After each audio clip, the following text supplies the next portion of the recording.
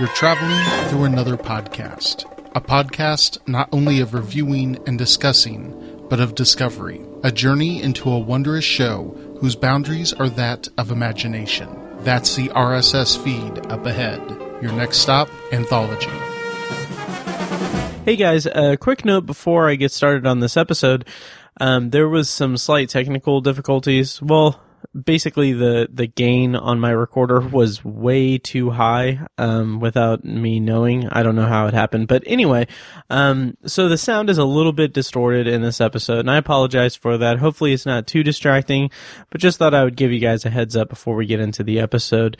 And also the review that we do, the non-spoiler review, does veer off into a little bit of spoiler territory. We kind of talk a little bit about the last scene of the movie.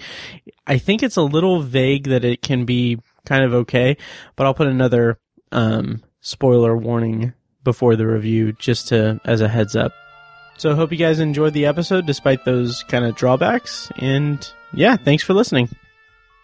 Hello and welcome to Anthology, presented by ObsessiveViewer.com. I'm your host, Matt Hurt, and if this is your first time listening, Anthology is a podcast where I review The Twilight Zone as a first-time viewer and other classic and contemporary science fiction anthology series. For archives of all of my episodes, visit AnthologyPod.com, and while you're at it, like the Facebook page at Facebook.com/AnthologyPod, and follow me on Twitter at OVAnthologyPod. If you want to contact me, feel free to send me an email at matt@ObsessiveViewer.com. Finally, if you'd like to support what I do here, you can become a patron at patreon.com/obsessiveviewer. If you pledge $1 on Patreon, you will get access to a backlog of tons of exclusive pre-show episodes recorded specifically for Patreon supporters spread across all three of my podcasts.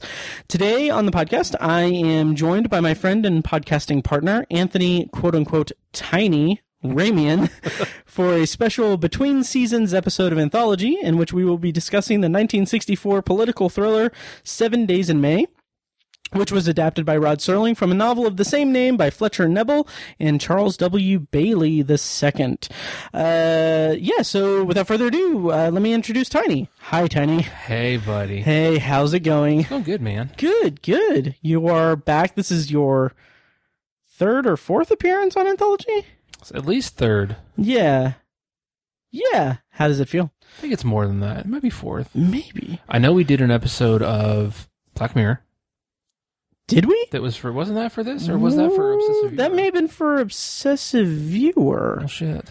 But I know we reviewed, I don't remember what it's called, but I think it was science fiction theater, and it was about the guy who was at Pearl Harbor. It was the time element. The time element. And it wasn't science fiction theater. It was for Westinghouse Desilu Playhouse. That's right. Yeah, it was it was the kind of unofficial pilot of The Twilight Zone. So, okay, gotcha. Yeah, and that's one of the reasons why we talked about The Twilight Zone season 1 on we did, yeah. the CBS All Access show. That's right, yep. Yeah. And that was a good one. I was re-listening to that recently, and we talked for 2 hours. We did. So yeah, and one of the reasons why I'm bringing you on now for this episode, it's unique because this episode is not a traditional episode of the show by any stretch.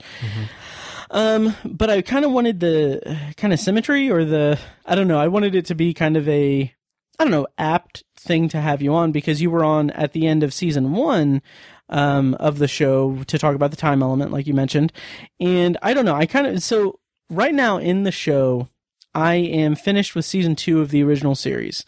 And I kind of wanted that symmetry of having kind of the breakdown of, okay, I finished a season of the show, so I had my friend Brandon from Submitted for Your Approval on to kind of talk about the season as a whole, and then similar to how I had you on for the time element, I wanted to bring you back on to talk about something related to the Twilight Zone in some capacity. Mm-hmm. And so I kind of like this idea of having a one-off episode at the end of each season where I would have you come on and we would talk about something that Serling made that wasn't the Twilight Zone. Okay. So that's why I selected 7 Days in May, because I was very excited to see it, and and it seemed like something that you would be into. And totes. Spoiler, we were both into it. So, definitely. Yeah, so we'll talk about that. But I do want to kind of, before we get into the actual review and everything, I wanted to touch base with you about the new season of the CBS All Access show. You watched the first episode a night or two ago? I did. Okay. How'd you feel about it? It felt really good. Nice. Actually, I don't know if I can make the statement that I liked it better than almost every episode from season 1, but it would have been like it's like a top 3 of the new series. If that makes sense. Yeah, it was really great. I love Jimmy Simpson anyways, but then just him really doing the lion's share of all the acting, really. It just made me like him being the focal point of an episode of television. Yeah. I was a big fan of that because he's such like a supporting character actor, you know, like you never really see him star in anything. Yeah. So to see him be like the main guy, I really dug that. I know he was in an episode of Black Mirror. Yes, he was. He was great in that. But again, he was great. He's like a supporting character. He's been on so many things. But yeah, so it was cool to see him in that. And nice. Not to get into the episode, but like I think my favorite thing about it was the amazing chemistry that he and Gillian Jacobs had. Yes. With their voices.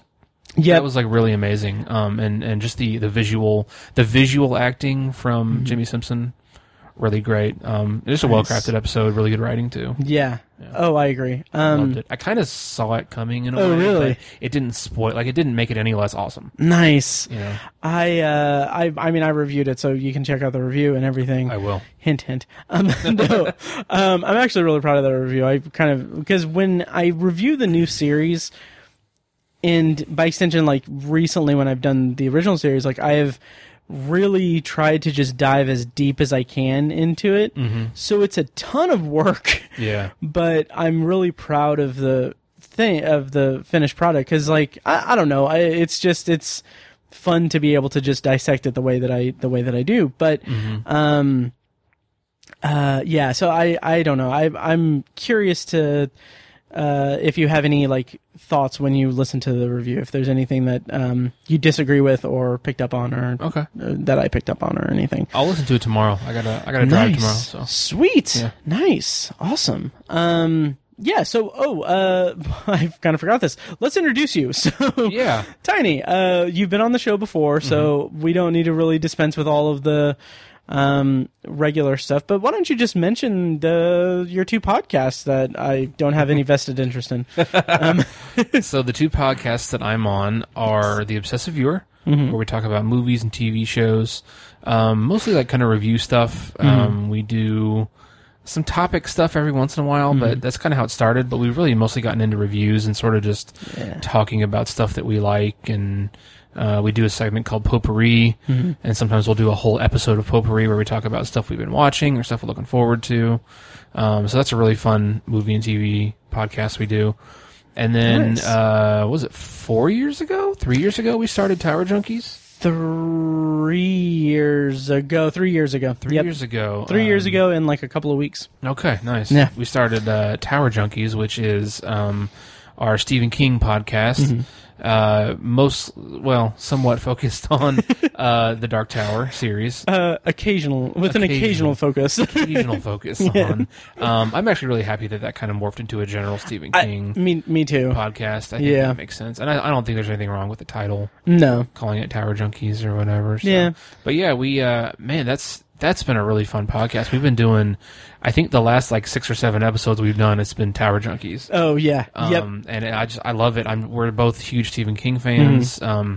We talk about the books. We talk about the TV shows that have been adapted from his books and the movies. And there's just so much content from that man's brain that we had to start a podcast because we're such big fans. And it's insane. It's really fun. Yeah, that's been a lot of fun over the last several months. We've been doing Tower Junkies episodes left and right. So yeah, well, that sounds amazing, Tiny. Yeah. No, it's funny because we just finished. If you guys are interested in checking out Tower Junkies, of course, you know where to find it. But we just finished our season 2 review series on Castle Rock. And since I'm insane, I've made a master list of all the potential episodes that we can do for Tower Junkies on the website. And it's just like I get so much satisfaction out of being able to like look at that master list and see that we've covered all iterations of like The Shining, and to see that we've finished our review series on Castle Rock, and it's really satisfying. Like I don't know, it's a lot of fun. I'm really glad that we're doing that. Absolutely. Yeah. Yeah. So Anthology, are you a fan of the show? Yeah, Okay, cool. I haven't listened to a lot of it because I, like you, have never watched The Twilight Zone. Right. Yeah, that was going to be one of my next questions, but yeah. Yeah, I have not been a good fan about watching the show, and like I don't want to listen to your review if I haven't seen the episode. Right. So it's something I got to get on. And you know, The Twilight Zone's a big blind spot for me. Yeah. So, yeah. I am obviously 2 seasons into The Twilight Zone, the original series, and I've devoted a very large chunk of my life to it. Even if you don't listen to the show, I recommend watching it. Just watch it as much as you can because it's so freaking good. Everything I've seen, I really liked. Yeah. Yeah. I recommended that you watch The Obsolete Man. Did you ever end up watching that? I have not watched that yet. Okay. It's really good. Okay. Yeah, cool. So, that was going to be my next question. Like, how much of The Twilight Zone have you watched since your last appearance on the podcast, if any? Well, I don't think I've watched any. Oh wow, okay. I know, I'm like I said, I'm a terrible fan. Yeah, I don't know why. I don't have an excuse really. I just haven't watched it. Nice. Do you think is this conversation going to push you toward picking it back up, or is it something that you'll just get to when you get to? It really should, because I just love that Netflix, you can like download episodes and just have them on your phone. And I've been watching a lot of stuff on my phone lately. So I should start doing that, just throwing a few episodes on my phone and just having them there. And when I think about, I need to watch that, and I'll just watch it. And nice. That's what I should do. I definitely recommend it. Yeah.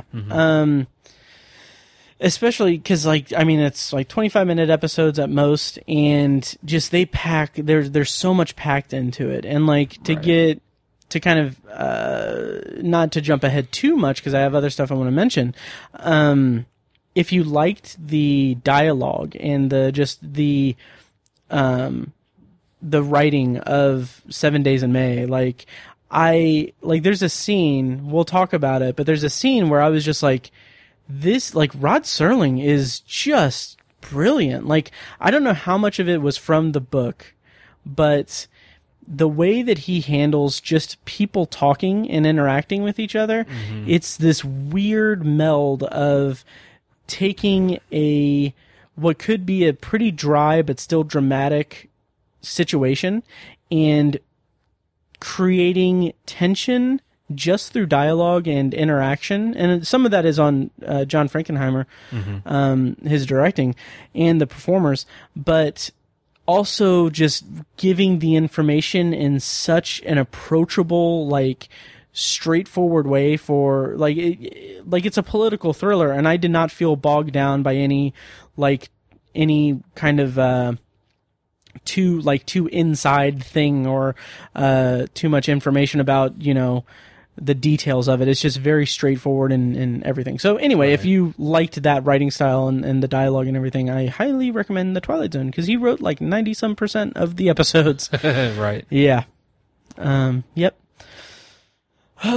So you did that. So we didn't talk about this on the Patreon thing, but I wanted to mention it kind of up front on this episode, because the Apple TV Plus, I think, adaptation of Foundation, yes, they released a teaser trailer. And so Foundation is a book series by Isaac Asimov that you and I have read the first one. Right. I haven't read any more, and I don't believe you have either. I have not. But we talked about it on Patreon at one point, and then kind of by happenstance they released this teaser. What did you think of the teaser, and are you excited for Foundation? I am really excited for it. I wish it wasn't on Apple TV. Just because I don't have that subscription. But that's really exciting. And having read the book, I think when we briefly talked about it, one of us mentioned, I don't remember if it was me or if it was you, but one of us mentioned that I think it would be extremely difficult to adapt for TV or movie. Yeah. And so just because of that, I'm really excited to see just if they pull it off, because it just the constraints of the story make it so difficult to adapt to any other medium than text. Yeah. It's just really tough. But the teaser, I kind of, so I've only watched it once, and I watched it on my phone, and I wasn't paying too close attention because it wasn't a good environment to be watching it, and I was like, Sure. I really just shouldn't watch this. That looks really cool, though. Oh, but man, I'm just gonna try to. Oh, well, look at that part. And like, I should have just shut it off and like waited till I got home and watched it somewhere else, but I didn't. So yeah, I should have done that, but I don't really remember too much of it. I just remember liking the visuals, and some of the casting, like Lee Pace. Lee Pace and Jared Harris is in it also. Harris, yeah. I'm really intrigued by it. Just like I wasn't too hot on the first book, but like I said in our Patreon recording a while back, it feels like the type of story that I will grow more into the further I get in the series. At least that's my hope, because the first one is kind of just scattered and there's a lot of information that's kind of dry and everything. So, so we'll see. But the visuals of it look really cool for the adaptation. So, absolutely. It doesn't have a release date or anything, but it's expected to be out next year. So we have time, but it'll be interesting. Are you going to have any way to watch that? Like, you have to watch it on your computer, basically? Probably. I'll figure something out. Yeah. I don't know. Hopefully, maybe, yeah.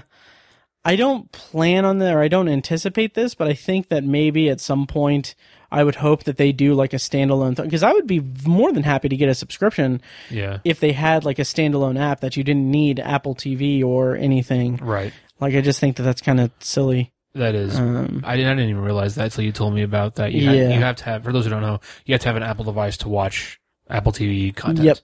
Yep. Which sucks. Yep. Which I have an iPhone, but that's all I have. I have a laptop, but I haven't turned it on in years. Right. You haven't had it at your house in like a year right. or more. Because I have it. Right. But yeah. We used to have an Apple TV, but we just never used it. So. Oh, yeah. Yeah. Really kicking yourself now, aren't you? A little bit. Yeah, but like that's the thing. So like Apple TV Plus has like some things, like Ben on Obsessive Viewer has talked about it, and like he's not too hot on it or anything, but like there's some stuff that I want to check out. Like there's like a mini series or something from M. Night Shyamalan, I think, producing it. Yeah.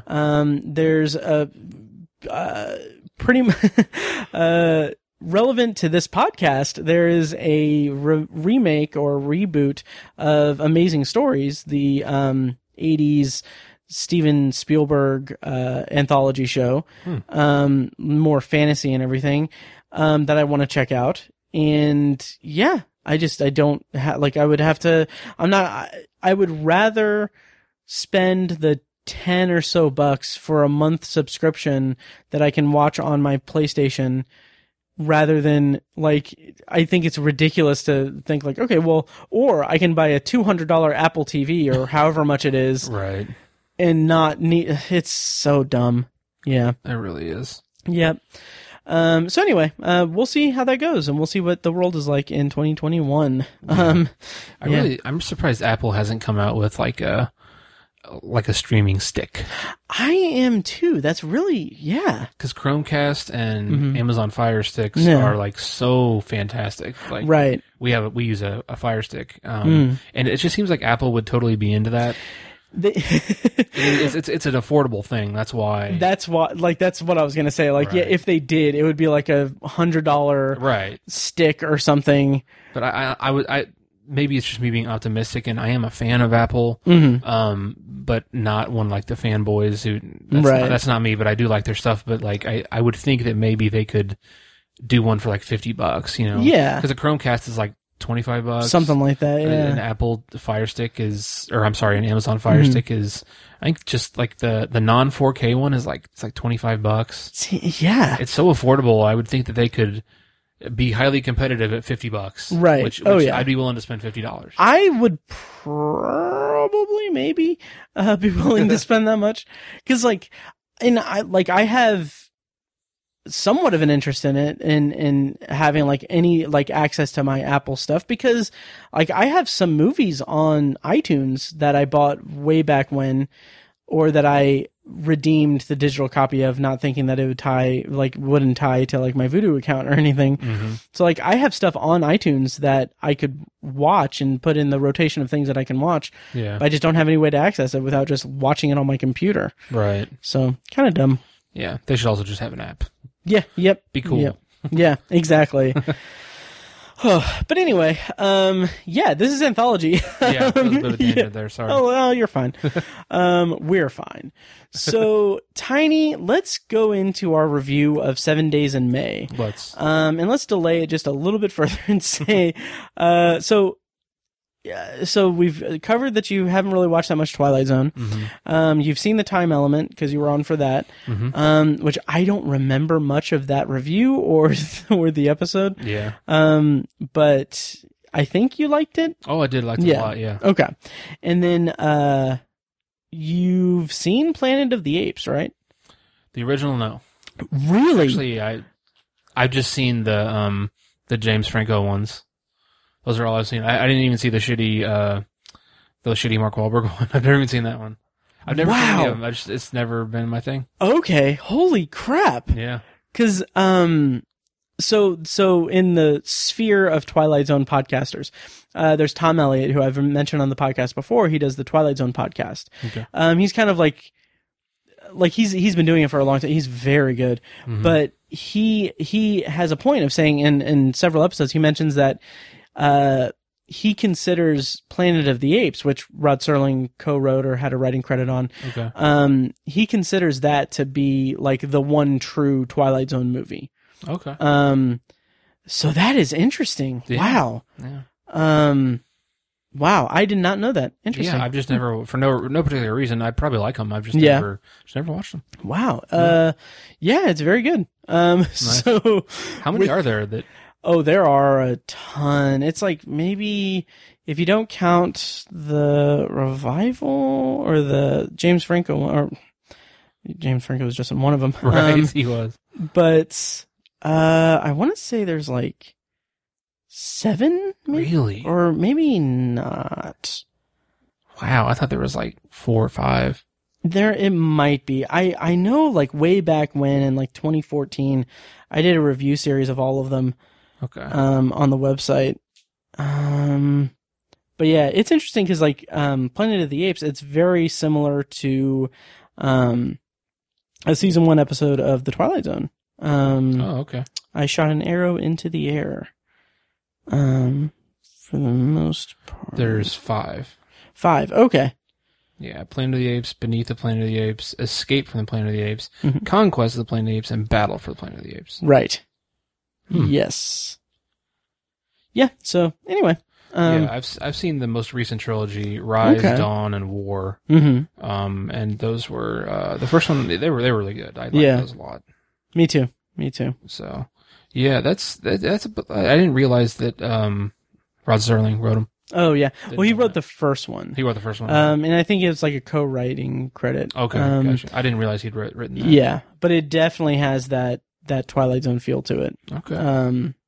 Really good. I think you'd really enjoy them, and like some of the sequels are pretty decent if I remember correctly. Okay. Yeah, pretty cool. So yeah. All right. So yeah, with that out of the way, let's talk about 7 Days in May. Yes. Suggesting, Mr. President, there's a military plot to take over the government. This may occur sometime this coming Sunday. There are some who will say it can never happen here. But this is the story of how it could happen. In 7 days of intrigue, of blackmail, of terror, an eternity of suspense. This is the astounding story of a military plot to overthrow the government of the United States, which, if successful, would change the fate of every American. So 7 Days in May is from 1964. The plot summary is United States military leaders plot to overthrow the president because he supports a nuclear disarmament treaty, and they fear a Soviet sneak attack. This movie stars Burt Lancaster as General James Mattoon Scott. And I just realized I do have notes for this. Kirk Douglas as Colonel Martin Jiggs Casey, Frederick March as President Jordan Lyman, Ava Gardner as Eleanor Holbrook, and then Edmund O'Brien as Senator Clark, and rounding out the cast is Martin Balsam as Paul Gerard.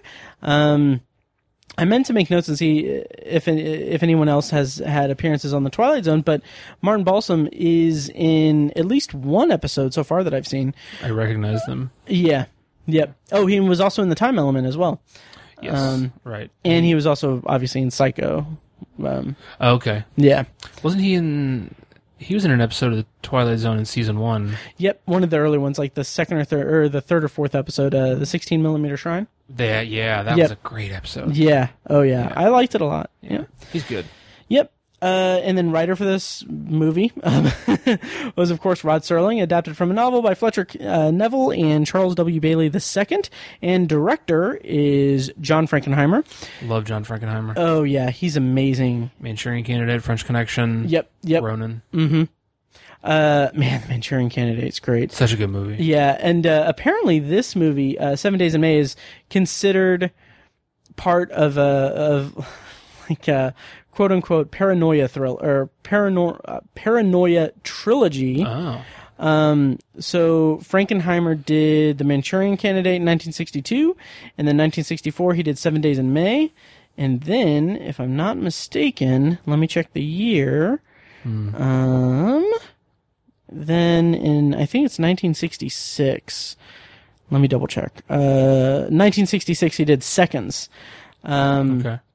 Yeah, which I did a bonus review of, and it is available on CBS All Access, by the way. Oh, cool. Yeah, but I did a bonus review of that on an early episode of Anthology. Yeah, because I think one of the actors was also in an episode of The Twilight Zone. Okay. But yeah, anyway, that's like his paranoia trilogy. Okay, I should really revisit Seconds. In other words, Tiny, I should go back for Seconds. Hey, puns. Yeah, but yeah. So anyway, 7 Days in May is like the middle of that trilogy kind of thing. Okay. And I do have some notes about John Frankenheimer as he relates to The Twilight Zone. So if you'll indulge me for a second. Yeah, sure. Okay. So he never directed an episode of The Twilight Zone, but he did direct several of Serling's scripts for other TV shows. So I have a list here. So he directed one episode of Danger, titled Knife in the Dark, which was written by Rod Serling, and he directed 4 of Serling's Playhouse 90 episodes. There was Forbidden Area in 1956, The Comedian in 1957, which was my bonus review for episode 30 of the podcast, and Bomber's Moon from 1958, which was a bonus review for episode 34 of the podcast, and the last Playhouse 90 episode that he directed of Serling's was A Town Has Turned to Dust, which, you guessed it, is a bonus review for episode 45 of the podcast. And then he also directed 2 of Serling's scripts for the show Climax, which were titled, they were both in 1955. They were titled The To Wake at Midnight and Portrait and Celluloid. So that's the information I have for John Frankenheimer. Wow. Yeah, and man, his directing is just incredible, especially in this movie. I was really into his direction. So absolutely. Yeah, so we are probably going to go the Obsessive Viewer route and do a non-spoiler and spoiler review for 7 Days in May. So we're going to go ahead and go into non-spoilers. And Tiny, what were your expectations going in? What did you know about this movie before I kind of assigned it to you? And how'd you feel in kind of broad terms about it? I had never heard of the movie before you mentioned it. I didn't really know anything about it going in. I kind of wanted to go in blind, just to kind of, just for fun, I guess. Yeah. I don't know. That's sometimes it's good, sometimes it's a bad decision, but yeah, it worked out this time. Nice. It kind of got set up, not spoiled, but like kind of I kind of knew what it was about because, like, I saw the movie poster and it says, like, the astounding story of an astounding military plot to take over the United States. I was like, oh, well, okay, I kind of know a little bit about it right. now. But that was fine. So I knew so little about it going in. I really didn't have any expectations. Okay. I don't think you even told me how it relates to no. how it relates, and then I looked at it and I was like, oh, well, written by Rod Serling. That's kind of obvious there. So really, the only part of your question I can answer is how I felt about it overall. Yes. I really, really liked it a lot. Nice. I thought it was a great movie. Of course, great writing. I loved the acting too. I don't think I had ever seen Burt Lancaster in anything.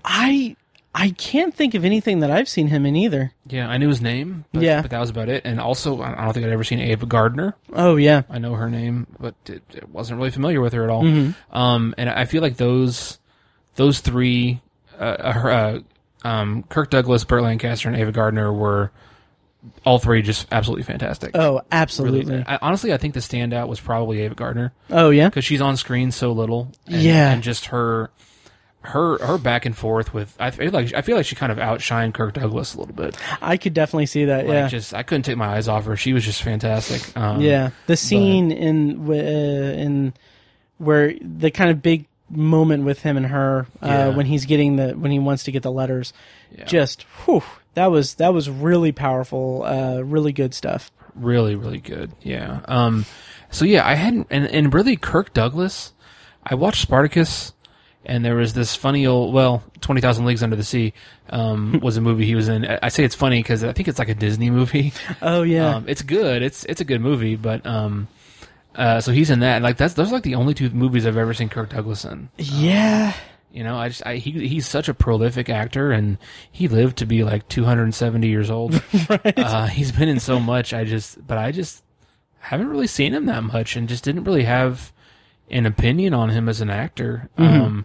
But this really blossomed my opinion of him. I thought he was great in this. Oh yeah. It was good to see him in a leading role. And his character was so fun because I feel like he was very non-committal to things. Like he was such a cautious actor. Like amongst this plot. Yeah. Like, he wasn't like playing both sides, but he was just so delicate and just like, the parts where he's talking, like you used the word tension when you were talking about the movie earlier, and that's just the best adjective for this movie. It's so tense. Yeah. 'Cause it's really just people talking for 2 hours. There's not really action in this movie. But I think so much of that tension comes from the fact that Jiggs, the character of Jiggs, played by Kirk Douglas, is just walking this tightrope through the whole movie. Yeah. Really impressively. That was one of my favorite parts of it. Just overall, a really well-crafted movie on so many fronts. Great acting. Loved the writing. Super good dialogue. And Frankenheimer did some good camera work. And some nice directing. I really, really like this movie a lot. Me too, and it's something that has always been on my radar since starting Anthology, of course. And I think more so than some of Serling's other projects and everything. I've just been very interested in it because Serling had such a strong grasp of how to articulate like the era that he lived in and the threats and the fears and everything. And of course, the majority of my what's the word I'm looking for? My gateway into that, or the majority of my knowledge of his style in that fashion, is through the Twilight Zone and through genre and through science fiction and fantasy. And so seeing like a straightforward, dramatic thing in which he wrote out all the beats and everything. Granted, it's adapted from a book, but I don't know how closely it is to the book or anything. But just like I said, the way that he is able to just take these kind of, I don't necessarily want to say complex, because it's not really that complex in terms of the plot and everything. Yeah. But it is somewhat far-fetched or outside what would otherwise be outside the realm of possibility. Or I don't know. he takes the concept and he boils it down to a point that is very much approachable and believable, and that's complemented very well by the acting as well. Like I said, there's a scene where Kirk Douglas and Martin Balsam and the guy playing President Lyman are in Friedrich March are in, I think it's the Oval Office, or they're in the White House, and they're talking, and it's where Jiggs is he's outlining what's going on. He's telling his concerns to the president. And to your point, Tiny, about how Kirk Douglas's character is non-committal and how his style is just so much, like you said, non-committal and everything.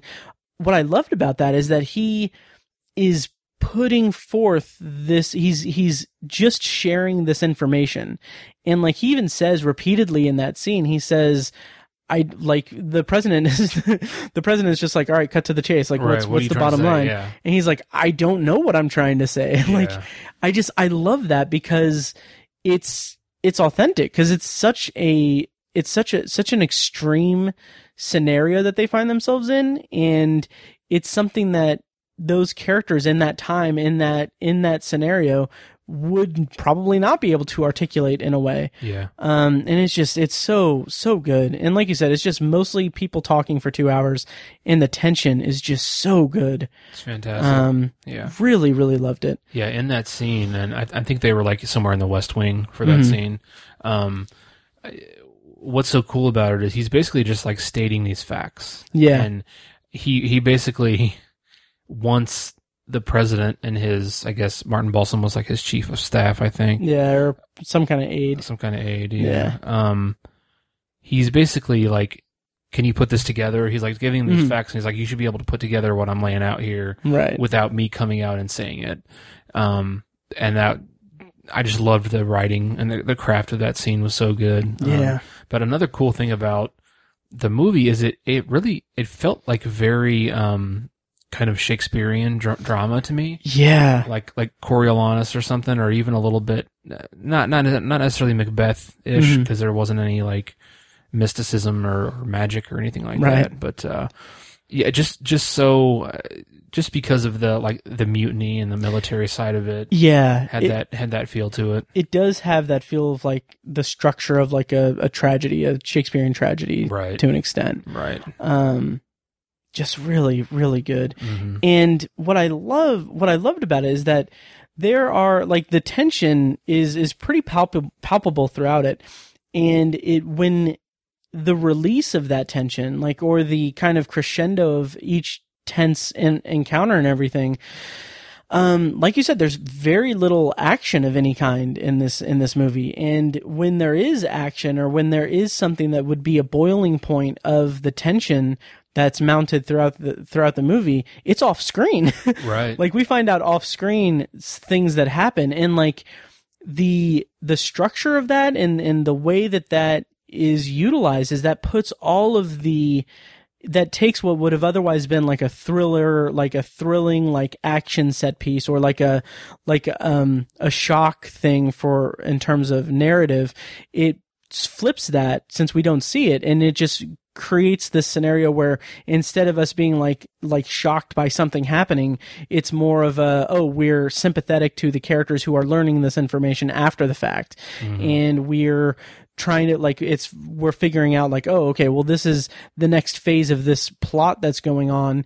And now, instead of like being reeled by something that would have been like nowadays a big blockbuster kind of set piece, we're kind of just with the characters in learning these facts and reacting to them, and we're anxiously awaiting like the next phase of what they're going to do in order to stop it. It's very like it feels so steeped in obviously the Cold War and everything. Like it's all like possibility and like what could happen with limited intelligence in terms of like what the different pieces are on. Like, instead of being like a plot that's unraveling where you see the pieces on the board and you're moving them into position and stuff. It's like it's steeped in this Cold War era where we don't even know what pieces are on the board or where they're positioned, but we need, like, the characters need to position themselves in a way to, you know, prevent something disastrous from happening. Yeah, I really love that. Yeah. It's also, I think one of the cool things about it too is the fact that it came out in 1964, so this was like probably not even a year removed from the Kennedy assassination. Yeah. Which, you know, there are a lot of theories out there about how, you know, that was a military assassination or that was a government assassination, because Kennedy wasn't falling in line, or he wasn't handling the Cold War the way that the military leaders wanted him to, or the CIA wanted him to, whatever. I'm not very well versed in the Kennedy assassination. I know there's all kinds of stuff out there, but it's interesting to see a movie like this, because while it's treasonous and irrational and you know, undemocratic, you know, to basically mutinize or perpetrate a coup against the president, it's it almost felt kind of cathartic, I guess, because as a nation, I don't want to say we because I wasn't alive, but as a nation and as a society, we took that assassination really hard. Yeah. And that was a really hard thing. And it's almost like Rod Serling was writing this in a way of like, you know, that was if you believe that was a successful mutiny upon the United States, someone, even if it was just, the assassin, Lee Harvey Oswald. I wanted to say John Wilkes Booth. Oh God. That's ridiculous. Even if it was just Lee Harvey Oswald, it's still, in a way, a mutiny on the United States, because that's what he was trying to do, is get him out of power. This is, in this movie, things go differently, and the level-headed, peaceful thinking leader signs a disarmament treaty. And it's like, you know, Kennedy may have been the person to do that in the 60s, but we never got that chance. Right. And that's, I sort of made that connection. I have no idea if the writers of the novel or Rod Serling were thinking about the Kennedy assassination and the country's catharsis or the country's thoughts on that as a society when they were writing this. But I felt a link there, I guess, as I was watching it. I actually have some trivia about that. Okay. So, according to trivia, so a couple things. One is that Kirk Douglas had been at a dinner with JFK when JFK asked him if he planned to make the novel 7 Days in May into a movie. And when Kirk Douglas said yes, the president spent the next half hour telling him how great a movie it would be. Wow. And then another piece of trivia that I found was this was originally scheduled to release in December of 1963, but But Burt Lancaster insisted the release date be postponed since it was too soon after the assassination of JFK. Yeah. Which the same thing kind of happened with Dr. Strangelove. And let me kind of sidetrack us just a little bit and ask you, have you seen the Sidney Lumet movie from 1964, Failsafe? No. Oh, it's so good. Yeah. It's so good. It also features Twilight Zone alum Fritz Weaver. Okay. Which isn't in this movie. I don't know why I said also, but it does feature that. I have the Blu-ray if you want to borrow it. Okay. Highly, highly recommend it. Okay. Do you know anything about it? No, nothing. Oh, that'd be cool. Didn't you, I think you told me about it though? Isn't it kind of like Dr. Strangelove, but not comedy? It is very much like Dr. Strangelove. Okay. Yeah, I think there was like a lawsuit involved too. I think. Really? I don't know. I don't know. Look it up. Okay. But yeah, it's but both are obviously really good. Nice. I'm hoping for the website for obsessiveviewer.com, I have a review of Failsafe that I want to post on November 3rd. Which is the election day. And then I want to post 3 reviews that day. I want to post Failsafe, Dr. Strangelove, and The Manchurian Candidate. Post those reviews all throughout the day. So like when the polls open, post the Failsafe review, and then nice. Manchurian Candidate like in the afternoon, and then when the polls close, Dr. Strangelove. I still need to review Manchurian Candidate and Dr. Strangelove, but God, it's so interesting because 1964 we had Dr. Strangelove, Failsafe, 7 Days in May. It's so interesting to like think about going back and just watching that media of the time of the like kind of the political climate and everything. Right. The political hive mind, really. Yeah. That's cool. Yeah, I hadn't considered that. Yeah. So, so you liked Ava Gardner a lot. How did you feel about her plot and her arc throughout the story? It was really interesting. I also wonder if there's a bit of a Kennedy, John F. Kennedy link there too, because I mean, it's basically a fact that he had an affair with Marilyn Monroe. Marilyn Monroe. God, I am blanking so hard on things tonight. I don't know why, for no reason. But it was also famously ignored by the media at the time. Oh yeah, it was a completely different time back then. They were just kind of like, that's his business between him and his wife. So. A completely different time. The media ignoring something that's an unethical that a president's doing. Right. Really? Yeah, it's completely different time.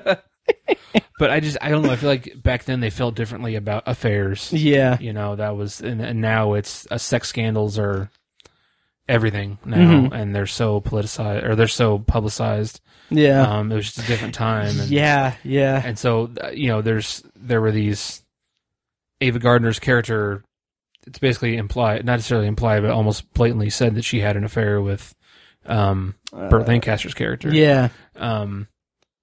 And it's really, I really love how it was used in the movie, when later on President Lyman wanted to have it as a way to basically assassinate the character of the Burt Lancaster's character. I can't remember his name. General Scott. General Scott. Yeah. So he basically had it as a loaded gun, if you will. Yeah. To tie it to Hamilton. Right. He had that loaded gun ready to go, and I just love the fact that President Lyman had every right to just fire that gun and as a form of retribution or revenge or just flat out character assassination against him, but he chose not to. I think speaks volumes to the character of President Lyman in the movie. I feel like Frederick March is a little lost as President Lyman. He's a little bit lost in the shuffle in a way as a character. Like he's just he feels like such a reactive character throughout so much of the movie. Yeah. He's really just kind of not barking orders, but just kind of throwing orders, and he's not particularly likable either. Right. But then by the end of the movie, he's just so, like that press conference, he's so inspirational and just, again, I kind of link it back to Kennedy, who was such a great speaker and had all these incredible quotes that we still use today. Right. And that press conference at the end of the movie felt like his sort of coming out party, or his at least a very, very satisfying comeuppance for the character. Yeah. That he overcame such a crazy plot and handled it so well and sort of kind of shook it off. Right. In that press conference, it was like, okay, this is what happened. We're done. And I don't know. It was so definitive. I loved the writing. Yeah. I'm trying to think, should I put a spoiler warning? And you were asking about Ava Gardner. I kind of spun off into something else. But for me, Ava Gardner, I just loved her performance. I mean, and it's funny because she's one of those classic like Hollywood bombshells. Like, she was really known early, at least as far as I know. I've never seen her in anything other than this. She's known as a beautiful kind of sex symbol woman. Yeah, and obviously she's very beautiful in this movie, but that just had nothing to do with why I loved her in this movie. Yeah, and even though like even her arc throughout it is integral to her arc is this affair subplot that happens and has happened in her past. Like, it's not like a sexualized thing or anything. Right. It's very much just a political maneuver that that is used kind of against, or potentially used against the people plotting against the president and everything. Right. And it's funny because her character is kind of I don't want to say she has a bit of a reputation or a past of being kind of vixen-like, kind of a I don't know what the term is I'm looking for, but just kind of a woman who has affairs with powerful women. Right. Like, she likes to be associated with the power. I don't know what it is, but she has that appeal to her, or that characteristic. But it's funny because she's also clearly very intelligent, and she's able to like feel out the progress that's or like where the relationship with Jiggs is leading. Yeah, like the way she figures it out and kind of and gets so offended by it, you know. Yes, like she's totally being used in that scene, and she just her reaction to it. And great. I love the way that plays out, because that is one of the more one of the more like stage play type encounters in the movie. Yeah. I love that because there's this confusion, or there's this misunderstanding to an extent. Like, he is using her, right, and everything, but she thinks that he's using her to get dirt on the general, where he's using it to save democracy, right, and prevent a coup. And it's like, it's such an interesting, again, balancing act between that, like having these characters that are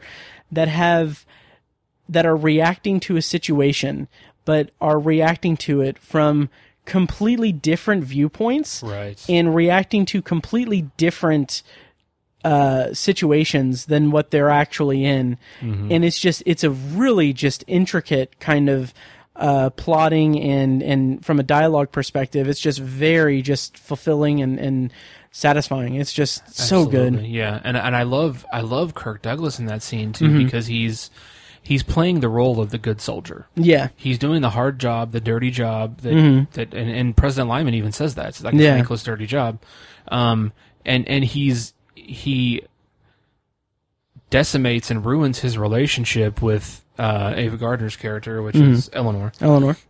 He ruins his relationship with her to protect the president. Yeah, and he, like I said, he's playing the role of a dutiful soldier and a good soldier, and it doesn't change the fact that it's really tragic. Yeah. Oh, absolutely. Because clearly he has feelings for her. Yeah. So let's talk about. Well, I kind of want to go into spoilers. We've touched on spoilers a little bit here, so hopefully it's not too spoilery. But let's go into spoilers for 7 Days in May. Are you ready? Yeah. Okay. Cool. I thought we kind of already spoiled some of it. We kind of did, so I'm kind of curious. It was hard to bounce into that. It was. Oh, you're fine. Yeah.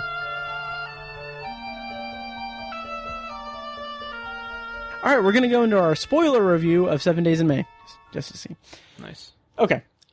So there are some pretty big things that happen. So there is, I think it's Senator Clark is pretty much abducted and held in captivity in that secret base. Martin Balsam's character is murdered in a plane crash. Yep. And Burt Lancaster is just an imposing guy. Yeah. So let's talk about those kind of elements of this movie. Let's start with Martin Balsam and the kind of emotional crux of the movie, where Lyman finds out that he has died in a plane crash.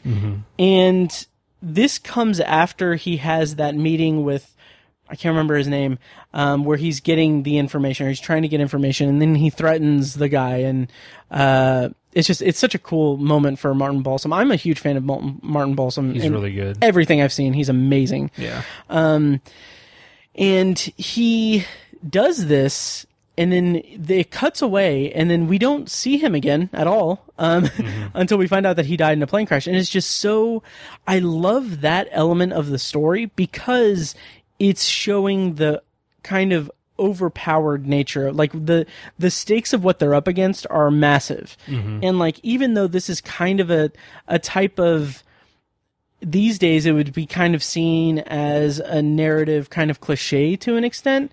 Here it's so much more powerful and palpable because these characters, like, it's a conspiracy. They are up against something that they don't understand, like, meaning the president and Kirk Douglas and Martin Balsam.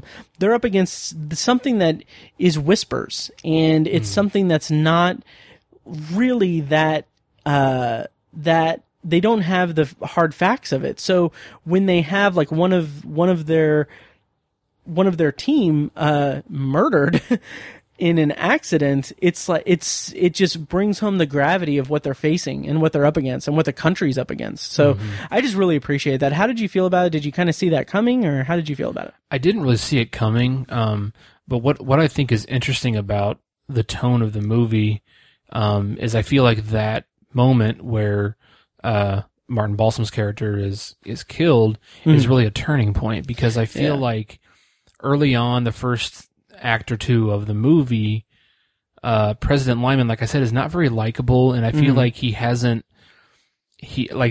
cards are really stacked against him. Yeah. As far as whether or not this disarmament treaty was a good thing. I feel like even from the standpoint of the audience watching the movie, you don't necessarily think he's wrong, but it's like everybody else in the movie thinks he's wrong. Yeah. And like he hasn't really presented a very good case as to why the disarmament treaty was a good thing.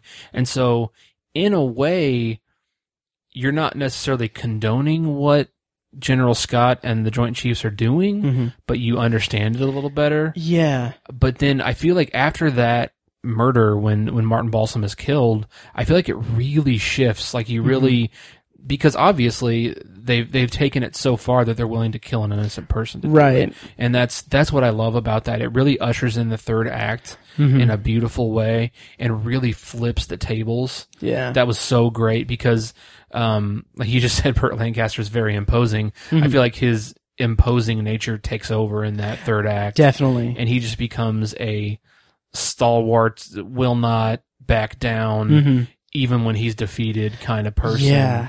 And he loses his credibility after that, and I'm just like, okay, like I'm not in favor of mutiny or coups, despite how much I don't like our current president.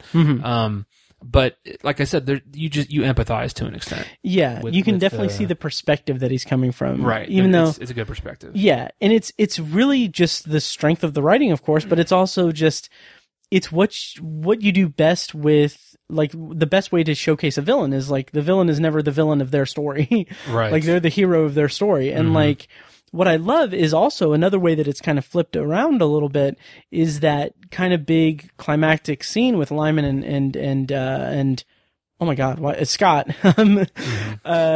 where they're having their confrontation and everything. It's like, that's where the gloves are coming off. Like, Lyman is just point blank telling him, like, hey, you're a megalomaniac. He's also appealing to, like, his sense of duty and upholding the Constitution and everything. Is like, this is going to destroy the country to do this and everything. It's such an interesting, again, I use this word frequently, but an interesting balancing act. And it's so satisfying, just everything about it. Yep. I really loved it. I also love the kind of final confrontation between, Jiggs and General Scott. Yes. So it's fun because I feel like that set piece, where, I don't know what, it's at the Pentagon, and it's like, there's like that gate that Jiggs goes through several times in the movie. Yeah. And there's like that changing clock, which I nerd out a little bit because I think that's like a time, what's it called? Like a time recorder machine. Like, like the company I work for started out in that. Nice. And I was like, I wonder if that's like a simplex time recorder machine. I don't know. That's awesome.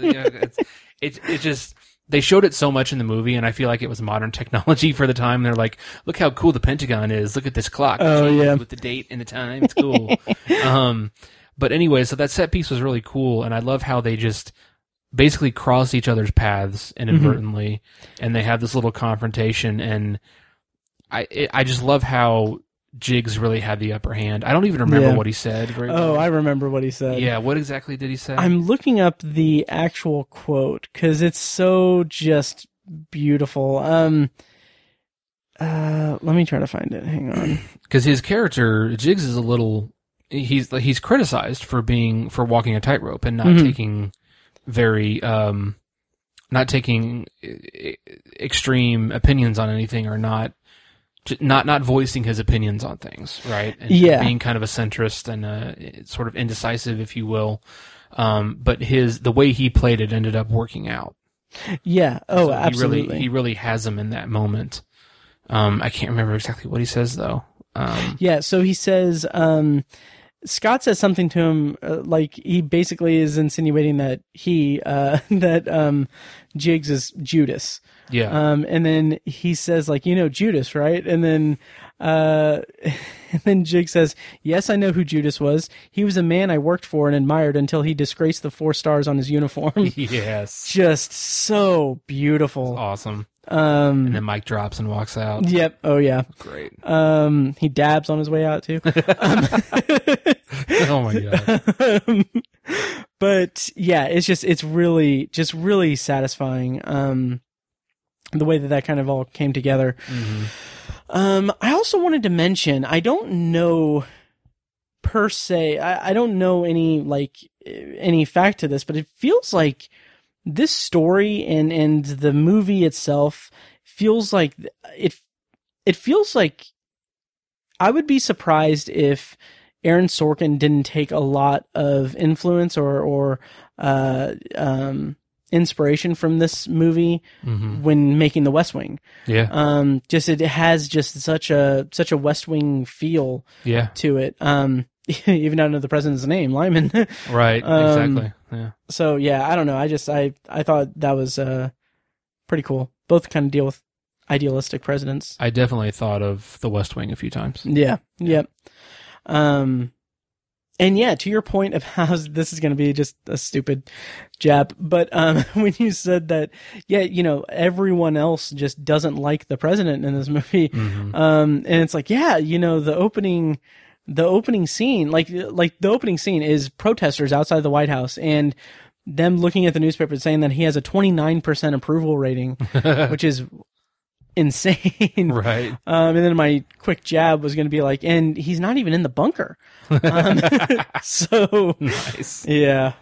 I guess he didn't have to inspect it that day. Yeah. But, fuck. Jesus. Yeah. Let's see. So what else can we talk about in this movie? I sort of am, I'm sort of thrilled by the idea of military leaders getting into politics. Oh, okay. Running for office, because I feel like that's obviously our first president of the United States was the general of the army. Mm-hmm. And up until I've seen Hamilton. Right. Even up into the 20th century, Dwight Eisenhower, was I think our last president who was a general. I know like John F. Kennedy was like a captain in the Navy, and like a lot of presidents have had military service, but as far as like a true, like Eisenhower, like he led part of the European front in World War II. Like he was like a 4-star general. And I feel like we've just gotten really far away from that. Like you never really hear about that anymore. Right. I think a few years ago there were some whispers about Petraeus maybe getting in the game. And then I think, wasn't there talk about Colin Powell? Yeah, Colin Powell's been mentioned several times back in the day, or back in the 90s. And then wow, who was Trump's guy that he fired and now is speaking out against him? I can't think of his name. Not John Bolton. No. John Bolton's a douchebag. Yeah, Mary Trump. Gosh, I can't think of his name. Stormy Daniels. Roger Stone. It's killing me. Oh no, he's buddies with Roger Stone. I can't think of him. Wow. But he was part of the Trump cabinet, and he's a very level-headed guy. People like him a lot, and I love the idea of, because to me the presidency is about leadership as opposed to political experience or anything really. It's just about being a good leader. Like George Washington didn't really know anything about politics. Right. He was just a really good leader. He wasn't even a great military mind. He just knew how to lead people really well. Right. And I think that's the most important characteristic for someone to be a president. And it's just an inherent part of being like, you can't become a 4-star, you can't become a general without, great leadership skills. Right. And it's something that I think it's something we should look at again as a voting populace. I think it'd be interesting to look at those guys and politically. And there's a great example of it in this movie. Totally. I was gonna make a stupid Kanye West joke, but well said. Well said. Yeah. So does this movie make you want to, should we wrap up first of all? Yeah, sure. Okay. So does this movie make you want to seek out more of Serling's work outside of the Twilight Zone? Does it make you want to watch more of the Twilight Zone, and listen to my reviews? It definitely makes me want to watch more, definitely makes me want to watch more Twilight Zone. Nice. Yeah. Because every time I watch something that Rod Serling wrote, I'm like, man, this is great. Really good writing. And I always end up liking it. And I feel like with older stuff, black and white stuff, I just have to be in the mood for it. Like, for some reason, it can really take me out of a movie or a show or whatever. I don't know why, but I think that's why I've sort of avoided or not really dove into the Twilight Zone. Interesting. But again, I always like it when I watch it, so it's really not a good excuse. But yeah, I definitely need to up my game. Yes, and I will say you have hours and hours of back podcasts to listen to. I do. But no, I highly recommend it, of course. I definitely recommend watching Planet of the Apes as well. Honestly, it would be kind of cool of you to kind of watch like a handful of episodes of the Twilight Zone and then take a break and watch Planet of the Apes, and then I don't know. Okay. I have no control over what you do with your media, so I can't dictate how you watch things. But, but I will let you borrow Failsafe if you want to. Nice. Yeah. I was trying to think of General James Mattis. Oh, okay. He was Secretary of Defense. Okay. Which I think Trump's been through like 7 of those so far. So it's hard to remember exactly what his title was, but yeah, that's what I was thinking of. Right. Jesus. Yeah. So final thoughts on 7 Days in May. Just overall thoughts. I loved it. I'm so happy that I got a chance to see it and review it with you, Tiny. And how do you feel about it overall? It was awesome. Really great movie, just for all the reasons. Super great acting. I loved the tight writing. And it's just a fun story. Like, movies involving military coups are kind of few and far between, really. It's at least it's not like a focal point of a movie. Usually it's kind of a B story or whatever. So to see a whole movie dedicated to it was really interesting. And, Rod Serling's a man. Yep. Writer. Oh yeah. Incredible talent. Yeah. Just genius. And I will mention that this movie was remade in 1994 with Forest Whitaker. It's called The Enemy Within. I was going to do like a bonus review of it, but I don't think I'm going to. It's available on HBO Go, or if you have HBO Now or whatever, HBO Max, any HBO will do. It is available to stream there. So if you want to check it out, it's up there. It's called The Enemy Within. Interesting kind of tie is that it has Forest Whitaker, who would go on to, narrate the 2002 Twilight Zone reboot on UPN. So that's pretty cool. Nice. So having said all that, I think that'll do it for this episode of Anthology. Tiny, do you want me to tell you what I'm going to force you to watch and come on and be a guest on next time? Okay. So this is going to be like in a long time. Okay. But it's a movie that is on my Vudu account, but basically it is a movie written by or co-written by Serling. It is called The Rack, and this will be after I finish season 3 of the original series. Okay. So it'll be a while, but I'm very excited about it because I think you'll dig it. It's got Paul Newman and Edmund O'Brien, who was in 7 Days in May as well. He was Clark, the senator. Yeah. Senator Clark. But The Rack is from 1956. Paul Newman, a decorated Korean War hero, inexplicably collaborates with the enemy while interred in a POW camp and is court-martialed. So I'm looking forward to chatting with you about it whenever I finish season 3 of the original Twilight Zone. So look forward to that in like 2.5 or 7 years. Yeah.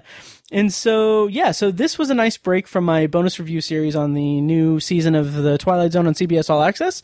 Coming up next on the feed, I'm going to continue that and do bonus reviews for the last 5 or the second half of the Twilight Zone season 2. Coming up is 8 and A Human Face and A Small Town and Try and you might also like. And then after that, I'm going to do a season wrap up of the Twilight Zone 2019 season 2. I'm going to have my friends Dan and Anna from the Between Science and Superstition podcast on to chat about it, kind of an overall thing. So look forward to that. And that'll do it for this episode of Anthology. Thank you guys so much for listening. Tiny, thank you so much for joining me for this adventure down a Rod Serling rabbit hole. Yes, sir. And do you want to tell people where they can find you online? I know you're not really on Twitter, but how can they reach you to send their hate mail? You can send an email to tiny@obsessiveviewer.com, or I'm also active on the Obsessive Viewer Facebook page. If there's ever something you want to post on there, I'll respond to it. Yeah. If there's ever anything on the Facebook group. And just real quick, just to kind of wrap up, tell us about those podcasts you do again. I am on the Obsessive Viewer podcast. We talk about movies and TV shows, and Tower Junkies, which is a all things Stephen King podcast. Nice. All right. Well, thank you so much, Tiny. And thank you guys for listening. And I'll see you next time.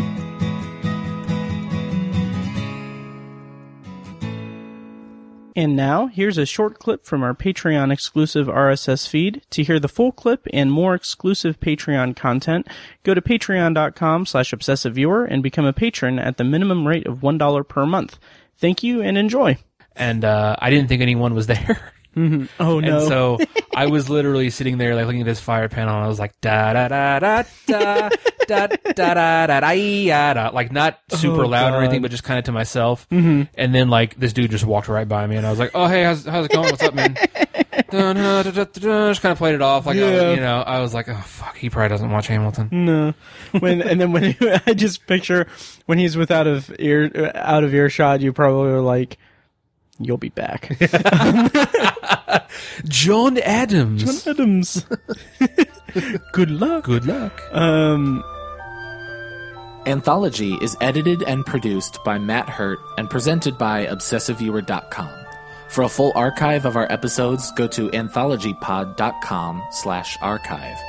You can also like the Facebook page at facebook.com/anthologypod and follow the show on Twitter at OVAnthologyPod.